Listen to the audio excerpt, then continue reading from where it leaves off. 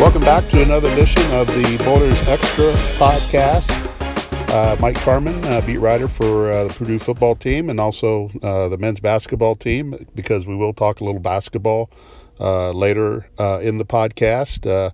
This day before Halloween in West Lafayette, it's rainy, it's cold. We're getting ready for the next season to come, and I think that's tonight when we get maybe a few snowflakes, either tonight or tomorrow.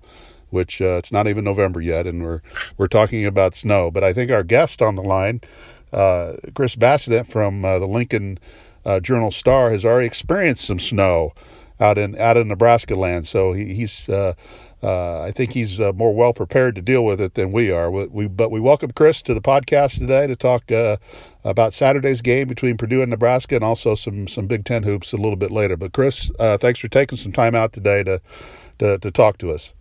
Yeah, thanks for having me, Mike. Glad to do it. All right. First thing, so if I show up at your house on Thursday, which I won't, what candy are you handing out? We got the good stuff at our house. I actually went and bought it last night. We got Snickers and Kit Kats and Twix, and we got some Jolly Ranchers. So we got the good stuff, and we got a good variety. So our house is going to be the place to be tomorrow night. Is your house / neighborhood active on Halloween, or whenever Lincoln decides that you can have Halloween? Yeah, it's kind of funny. My wife and I actually moved into our house last fall, so we weren't really sure what it was going to look like. So, I went and bought a couple bags of candy or whatever and sat outside and ran out of candy in about an hour. So we got a ton of kids that'll come through the neighborhood. So I probably overbought this year, but that's okay. I'll just keep the extras. Well, you have something to pass out at the some basketball games coming up where you can feed other media members. Yeah. All right, well let's delve into what may happen Saturday, but also kind of the state of the Huskers. 4-4 record. I think at the beginning of the year, Nebraska fans expect more every year. We know that, so that you can never have high enough expectations in Nebraska, but. I guess where's the line between expectations and reality as far as where Scott Frost's program is at right now?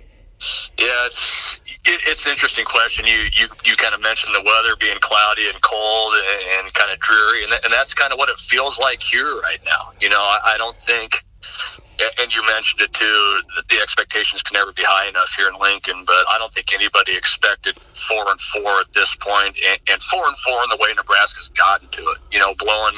Blowing a late lead at Colorado, one of your historic rivals.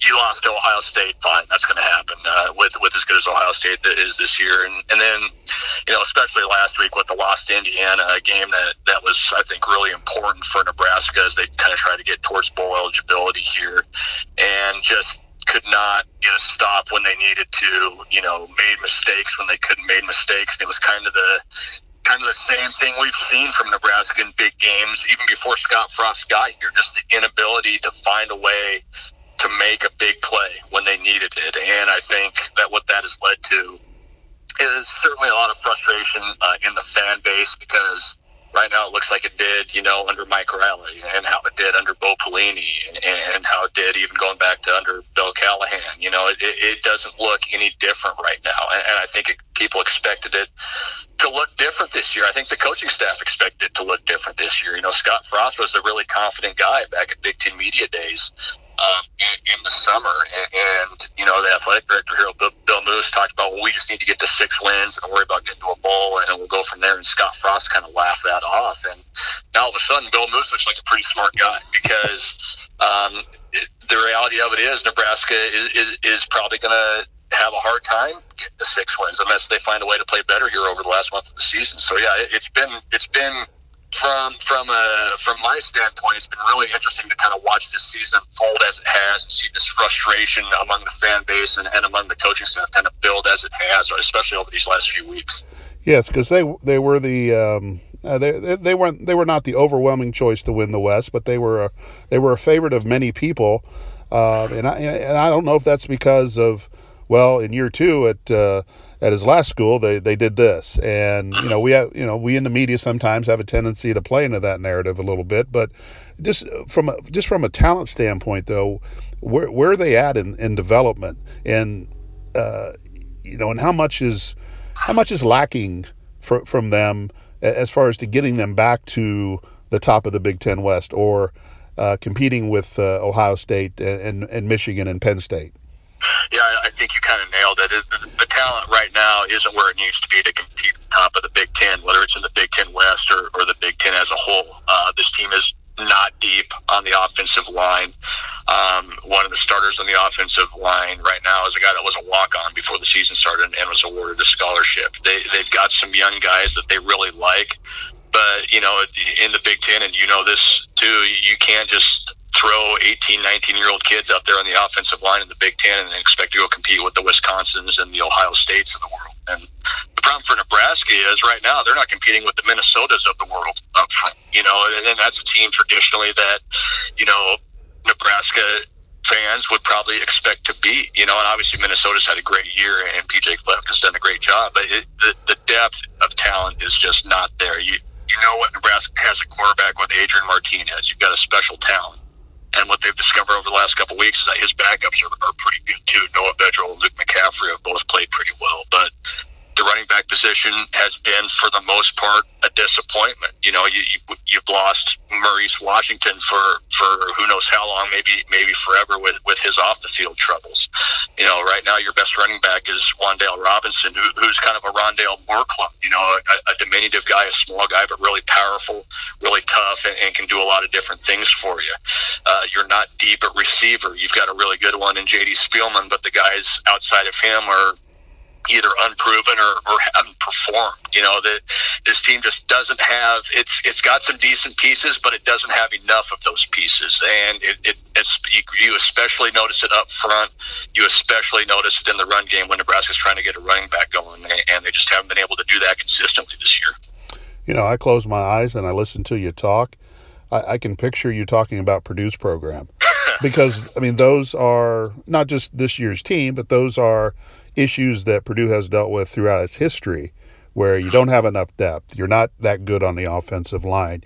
You have a playmaker here, a playmaker there, but you don't have enough of playmakers. Or if you suffer an injury like Purdue has done this year in several of them, you just don't have replacements for those guys. So I think that's probably frightening for Nebraska people to think about. And the question I do want to ask, because fans of all programs kind of live in the past a lot. And with Nebraska, they want to return to the glory days where they were the dominant team. But you kind of excuse the fans for doing that. But I guess media and just realistic people, how much do they need to embrace this is the new Nebraska in a new situation in the Big Ten, and there's just kind of there might be a longer road to climb here? Yeah, I think you're exactly right. It is a new Nebraska, and it is a new age, and that's what makes some of the things I just talked about with the lack of depth so jarring. Because you think of the classic Nebraska teams, and you just think of an assembly line on the offensive line. You could just plug guys in and go run for 300 yards, and Nebraska just cannot do that right now. And that's the reality of modern college football. Nebraska's a difficult place to recruit to, and it's a difficult place to get this program to where it wants to be consistently. You have to be able to develop guys, and right now you're not even through year 2 of Scott Frost, and the development takes time, especially up front. It takes time to develop offensive linemen. Look at Wisconsin. Look at Ohio State. How many of those guys on the offensive lines are, juniors and seniors and even redshirt sophomores? These things take time, and we're talking about a fan base, like we've mentioned already, that has been waiting 20 years for this team to be relevant again, to compete at the top of the conference consistently again, to be a player in national rankings and in big bowl games again. And it's been so long since it happened, and of course Scott Frost was hired, and everybody thought he was going to be the savior, and he very well still might be. I think he's an excellent coach, but it's going to take time, and part of that is just football's different now than it was 25, 30 years ago when Tom Osborne could go get his pick of offensive linemen and quality running backs. And so And it's a different conference. Look, the Big Ten's tough, man. And we mentioned Wisconsin and Ohio State and Penn State. Now Minnesota's got it going a little bit. Purdue, despite their record this year, has shown growth under Jeff Brom. It's not like you can just go out there and count on 3 or 4 wins in the conference every year because teams are down or programs are down or anything like that. It's tough every single week. And I think that's been a hard lesson for Nebraska fans to learn, certainly, and I think it's been a tough lesson this program has had to learn, and even that Scott Frost has had to learn a little bit. He coached in the Big 12 or in the Pac-12 and had great success as a coordinator in Oregon, and obviously had great success at Central Florida. But the Big Ten's just a different animal, and it's going to take time, and that that tests the patience of a fan base that has had its patience tested for now going on 20 years. Yeah, I mean, I don't know if there's a button that they push at the end of this year that gets them turned around in the right direction to satisfy the fan base. And if that button did exist, they already would have pushed it, I think. Yeah, exactly. But moving ahead to Saturday's game, just seeing the reports this week out of Lincoln, Adrian Martinez seems good to go. Is that a fair assessment where his health is at going into Saturday? I think so. We kind of thought it might happen last week, and it ended up not happening. But he was an emergency option last week against Indiana. But it sure sounds like he's if not 100%, been pretty close. And he said it himself yesterday. I'm full go. I'm ready to get back out there. The quarterback's coach today, Mario Verduzco, said, yeah, he's full go. We just wanted to have an abundance of caution with him last week, make sure he was ready. Offensive coordinator today, Troy Walters, said, yeah, we're excited to have him back, and I think the guys are excited to have him back, and Adrian's excited to be back and kind of prove the quarterback he is. So, yeah, right now, you never know with this staff as far as injuries because they don't like to talk about them a lot unless it's a season-ending type of situation, but for all intents and purposes, it looks like Adrian Martinez is going to be the guy Saturday. So, yeah, he'll start, you think? I think he will. It's been, 3 weeks since he's played, and he's been in full pads this week and was in full pads for part of last week, too. So I think he's probably your guy. What was the difference in the offense, or was there a difference in the offense without him in there? The kind of surprising thing was I don't think there was a whole lot of difference. And whether it was Noah Vedral, the backup, or Luke McCaffrey, the freshman who's the third stringer, Nebraska really moved the ball pretty well against Indiana. They completed a high percentage of passes. The quarterback run game didn't change much because he had 2 pretty good athletes there. The one thing that's maybe different is that Martinez has such a strong arm, and he can make throws that those other 2 guys can't. And that's no knock against those 2 guys. It's just that Adrian Martinez can make throws that a lot of guys can't make, whether it's a deep out or something deep up the seam, or you've really got to drive the ball in there.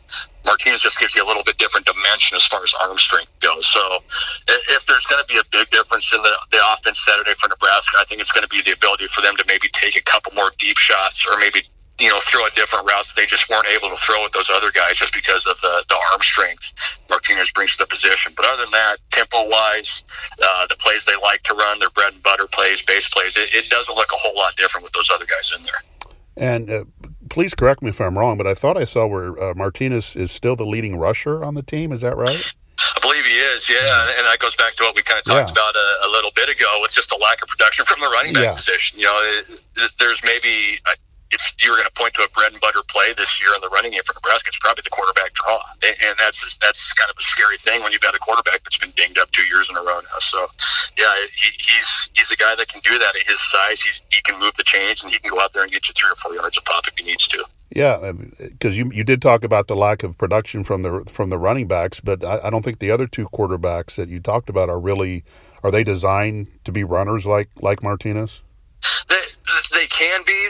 The difference is they don't have the size. Martinez is 6'3", 225, 230, and Noah Vedral, his backup's probably, around 5'10", 200. Luke McCaffrey, kind of in that same ballpark. Just kind of smaller, shiftier, speedier guys. What Martinez brings is just more of a power aspect to it. He can drag a tackler with him and go into the line and shrug off a tackler maybe easier than some of those other guys can. So, yeah, they're able to run. The other guys are able to run, but I don't know that they necessarily have the explosive capability that Adrian Martinez brings to that position. All right, let's talk defensively. they've given up some yards, they've given up some points. I don't think they're great at getting after the quarterback when you look at them. But where is the strength of this defense, and where can a team like Purdue potentially find some holes in the defense? Yeah, that's right now. That's a position. That's a unit that's under some fire.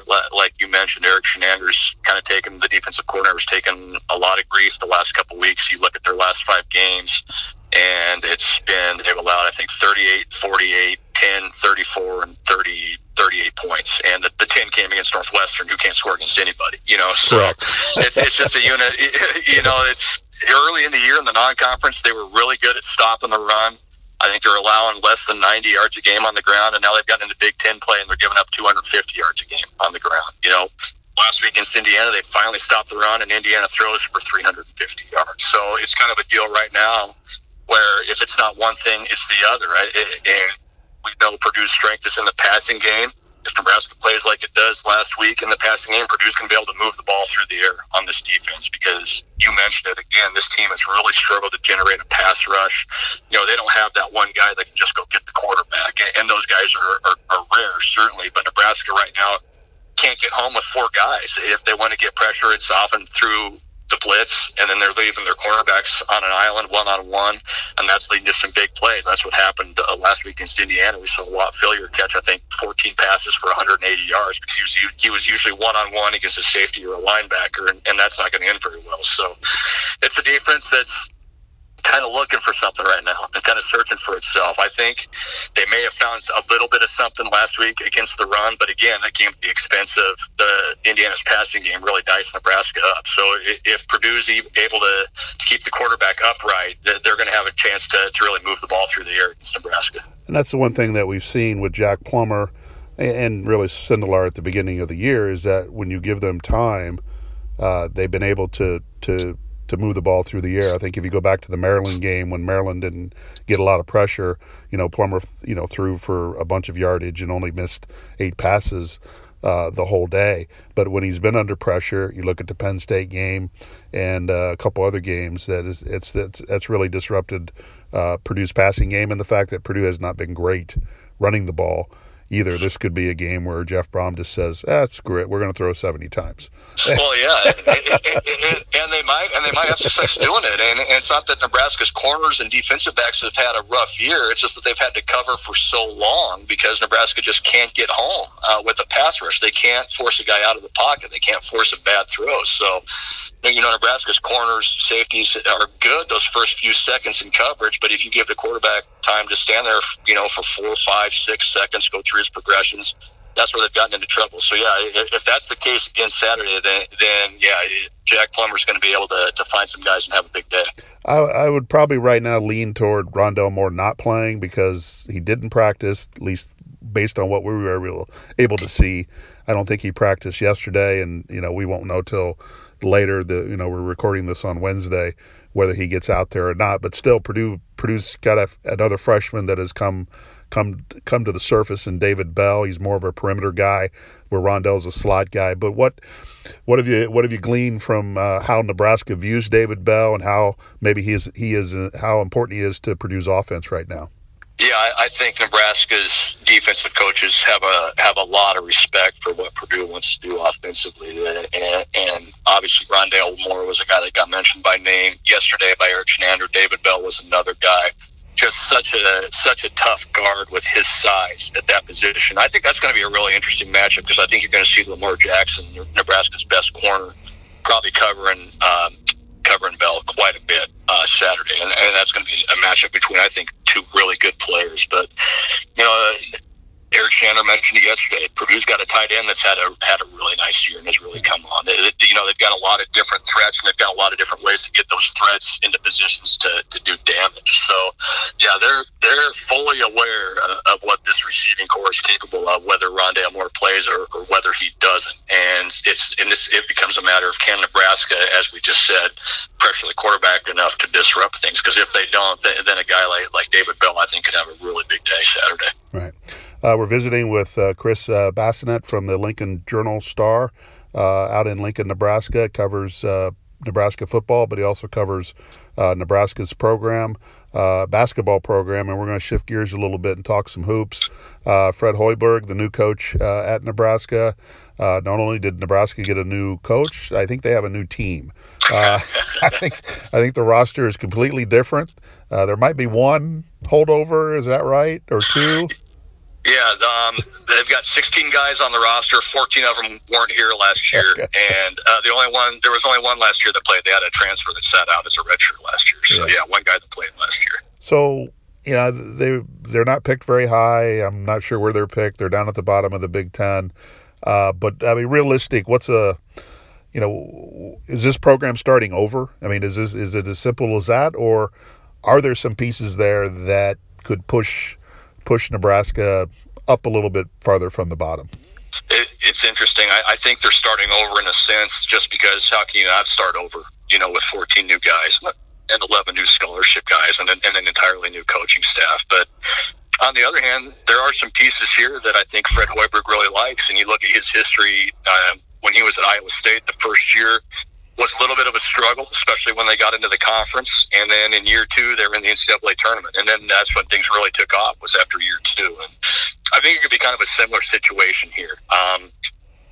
This Nebraska team is going to look completely different than Nebraska has looked for essentially ever, but especially the last 20 to 25 years. They're going to play a completely different way, under Tim Miles and under Doc Sadler before him. It was very control the tempo, control the pace, play really good defense, and let's try and win a game, 60 to 55. Now it's going to be, we're going to run at every opportunity. We're going to shoot a ton of threes. It's going to be pace and space, and we might lose, but we're going to lose 90 to 83. It's just going to be a completely different brand of basketball. And,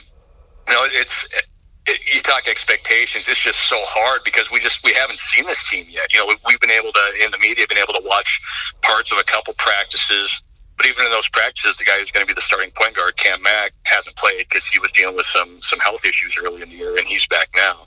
You're looking at a team that just they don't have much size. Their biggest player is a freshman, 6'9", 270 pounds, and he looks like a Big Ten player, but he's only 17 years old. He just turned 17 years old in March and comes from France and hasn't experienced the American game. But yeah, there's just so many unknowns right now. The only thing we really know is that it's going to look completely different than it has in the past. Yeah. And until I think they're going to struggle when they get to the Big Ten, because obviously the Big Ten is just so deep and there's so many quality teams. But if history is any indication, I think Fred Hoiberg likes the direction that they're going right now. He's got a couple guys that are sit-out transfers this year that I think are really going to help them next season. But for right now, and Fred Hoiberg has said this since day one, it's about the process and about finding ways to get better every day and just kind of build and take steps. And if that doesn't sound like a coach who's starting completely over, then I'm not sure what is. So yeah, it's going to be really interesting to see what this team looks like and what it looks like a year from now. Well, Purdue and Nebraska will play early in the Big Ten season in December. I believe it's December 15th in Lincoln. So, where the Huskers are at that stage, and quite frankly, where Purdue's at that stage will be interesting to see. Purdue has a few more bodies of experience, and Matt Painter's been here a long time, so his program is kind of established. But still, you're getting into Big Ten season at that point, and things have a tendency to change once you start league play. But kind of, what's your view of Purdue? What they lost, what they have coming back, and kind of where do you stack them up right now in the Big Ten? Yeah, I think it's a situation where at this point, Purdue and Matt Painter have kind of earned the benefit of the doubt, I think, as being a top-tier Big Ten program, and we saw what they've been able to do the previous couple seasons just with players they lost and key pieces that they lost, and just continuing to still be very competitive and compete at the top of the conference, compete in the NCAA tournament. And it's going to look different this year just because you lost guys, in Carson Edwards and Dakota Mathias that were just such valuable pieces and did so much for him, especially Carson Edwards, obviously, with the way he scored the ball and the amount of offense that ran through him. So it's going to look different. But again, this is what Matt Painter's done is establish a great program. And if Purdue takes a step back this year, maybe that means only winning, 20 games or 22 as opposed to, 26 or 27. I just think that's where Purdue, from my point of view, that's where Purdue's at right now. They've just become such a solid, self-sustaining program that, losing guys like Carson Edwards is going to hurt, but you've got guys in the pipeline that have played big minutes for that team, that have played in big situations and are ready to take on bigger roles. So it's a team that to me is always going to compete near the top, if not at the top of the Big Ten, and be right there with, maybe the teams that are thought of as, quote unquote, more traditional powers, the Michigans, Michigan States, teams like that. I think Purdue is right in that discussion with those teams. I did want to ask you, when you look at Michigan State, does the injury to Langford change your view of them, or the fact that he'll be back in January kind of keeps them where they're at? Yeah, it's you hate to see that for Langford because he's such a good player, and I think he's a pretty good guy too. And he's really good. And again, it's similar to Purdue. Obviously, Tom Izzo and that program's earned the benefit of the doubt, and certainly they're going to miss him. How can you not? But they also went to the Final Four without him last year. When he got hurt. And as long as that team has Cassius Winston, as long as that team's got Tom Izzo on the sideline, they're going to be all right. Now, does that mean they maybe lose a couple of these tough non-conference games that they might have been able to sneak out wins with Langford? Maybe.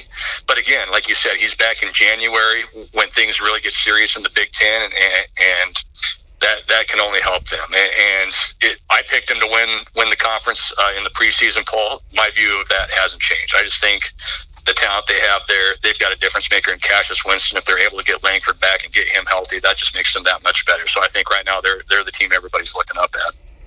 All righty. Well, Chris, we appreciate your time today. Chris Bassinet from the Lincoln Journal-Star. Where can people find you on Twitter as you get through football? Husker Extra CB, if you want to follow along. I help out with football. I obviously cover basketball. When baseball season gets here, I'll be dealing with that too. So, if you want to follow along, it's at Husker Extra CB. Yeah, I just saw the Purdue baseball schedule get released. I think Nebraska is going to come here for a weekend Big Ten series. That'll be interesting because Nebraska's got a former Purdue pitcher, Gareth Stroh, was up there for a few years and is back here at Nebraska now. So and Purdue's got a new coach this year after Mark Lazikowski left for Oregon, and so a few changes going on here in Purdue baseball. But I look forward to that series when that happens. That means the weather's going to get warmer. And hopefully someday. You mentioned snow, and it's been snowing here all morning, so I'm already ready for that to be done with. All right. Well, Chris, again, appreciate your time. Wonderful insight, and look forward to seeing you during basketball season. I guess, are you coming Saturday? I will be there Saturday. Yep, okay. I will be up in West Lafayette, so we'll see you Saturday. All right. Well, we look forward to seeing you, and then we'll see you throughout the basketball campaign as the Big Ten season gets going. Chris, once again, appreciate your time. Yeah, thanks for having me, Mike. Once again, I'd like to thank Chris for joining us on the podcast today to talk about Nebraska football, which is coming to Ross-Ade Stadium on Saturday to face Purdue, and also a little basketball as that sport is heating up. The Boilermakers are playing their first exhibition game, or only exhibition game, coming up on Friday night at 8 o'clock, just a few hours before kickoff of the Saturday game, which is at noon. In case you missed it, the Purdue basketball team did play a closed scrimmage or secret scrimmage, or however you want to call it, against Providence. They lost 60-53. Score probably doesn't mean a whole lot in those things because Purdue got walloped by West Virginia a couple years ago, and I think Matt Painter loves it, to be honest. He loves when his team gets a taste of adversity and gets a taste of what they need to work on. So nobody got in double figures based on the stat sheet that we saw. So I would expect some improvement there from a basketball standpoint coming up Friday night against Southern Indiana. Nojel Eastern won't play. He has a foot issue he's dealing with. He didn't play in the scrimmage, and he is expected to be back for the season opener on November 6th against Green Bay at Mackey Arena. But as we get through the month of November, we'll talk more basketball and bring you up to date on what's going on with Matt Painter's team and program as they start their season, and they'll be getting going here pretty soon. And when you look at their schedule, they got Green Bay in the opener, they got Texas coming up in the second game which is saying a week from Saturday at Mackey Arena. Then they're going to be at Marquette, and they've got that tournament down in Florida over Thanksgiving that's really going to test them. I believe they open with VCU, and then could play Tennessee or Florida State in the second game. So they're going to get tested again in the non-conference, and that's what you expect. And remember, they got off to a slow start last year. I believe they were 9-5, and then got things rolling in the Big Ten and got a piece of the championship again. But back to football, big game. Another big game for Purdue, but maybe not as big as last week because last week to me was the game that Purdue needed to win to really keep its bowl hopes alive. Yes, there's a scenario that if Purdue wins its 4 games, it'll go to a bowl game. But right now I just don't see that happening, and I've expressed that, and that's not going to change. I mean, they could win the next 2 games. Yeah, they could. They could beat Nebraska at home and go on the road and win at Northwestern. I just don't see this team in the way it is currently constructed going to Wisconsin and winning, especially if the Badgers still have a chance to win the West. They're not going to slip up in that game. So, and I'm not saying Purdue's going to win its next 2 games. I'd be a little surprised right now based on how they're playing, but the opponents that they're playing with Nebraska and Northwestern are kind of right around their level right now, and I would expect both games to be competitive. I expect Saturday to be probably a close game and one that should feature a lot of points because as you heard Chris talk, they don't defend the pass very well, and that's Purdue's strength right now. So I'd expect Plummer to have some time in the pocket, be able to find David Bell a little bit more than he did last week, and then really get Bryson Hopkins involved. I think that's probably a bigger key than anything in Purdue's passing game coming up Saturday is get that guy involved. And, it's usually not just one thing why a receiver's not involved. It's multiple things. But, Hopkins is a legitimate talent. He had the 10 catches earlier this year. And, he's a guy that needs to be fed the ball. And if you're not going to throw it to David Bell, if you're going to have laws when you try to throw it to David Bell or not throwing it to David Bell, then you need to get Hopkins involved and go from there. But I think David Bell and Bryson Hopkins could have big games on Saturday if that's how the game plan would come out. But Purdue's going to have to figure out a way to stop Nebraska with what we expect Adrian Martinez to play at quarterback. He gives them a little bit more of a threat in the passing game along with the running game, but he's the ultimate dual threat quarterback, and Purdue's had problems with those guys and the whole run pass offensive systems this year, and they're probably going to struggle a little bit and give up some chunk plays on Saturday just because that's kind of who they are, and that's what Nebraska does. So I expect a lot of points, to be honest. I don't think it's going to rain. It's going to be cold. Temperatures probably won't get out of the 40s, but I see a lot of points in this game, and it may come down to who has the ball last. Just to update you what happened at practice or what we thought we saw at practice this week. We only got to watch 2 periods on Tuesday and Wednesday. Usually we're allowed up to 5, and some days it's been 9, but we only got periods 1 and 2. And it was really, personally, it was a blessing because it was a little bit too cold for me the last 2 days. So I wasn't completely disappointed not watching more of a practice. But, some old faces or some guys that haven't been out there were out there going through practice, like Branson Dean. He's missed the last few games and the last several weeks of practice. Did not see Jared Sparks practicing. I saw him on Tuesday, but he wasn't in uniform, so it doesn't look like he'll be a go. Did not see Rondell Moore practice in the 2 periods or the 4 combined periods that we were able to watch. Doesn't mean he didn't get out there when we left, but we'll know Thursday for sure, or if Jeff Brohm wants to tell us what the deal is with Rondell this week, if there is any kind of deal. There may not be anything to it, that he might be out again, but signs point to him not playing. But you will see. Didn't see Derek Barnes, especially Wednesday. And Jeff Brohm did mention on his radio show Wednesday night that they had a starter turn their ankle. I'm not saying it was Derek Barnes, but Jeff did allude to a starter getting injured in practice. So that's something that we'll follow up, and you can check jconline.com Thursday afternoon, Thursday evening to see what that update, if we get one at all. Jeff Brohm also revealed on the radio show that King Daru got nicked up in the game last week, and then if you remember, Xander Horvath got a lot of carries in the fourth quarter in the second half. So I'm kind of curious who might start the game. We still haven't seen a depth chart for this week. They didn't put one out on Monday, claiming that they had so many guys that were questionable that it really didn't do any good to put one out at that point.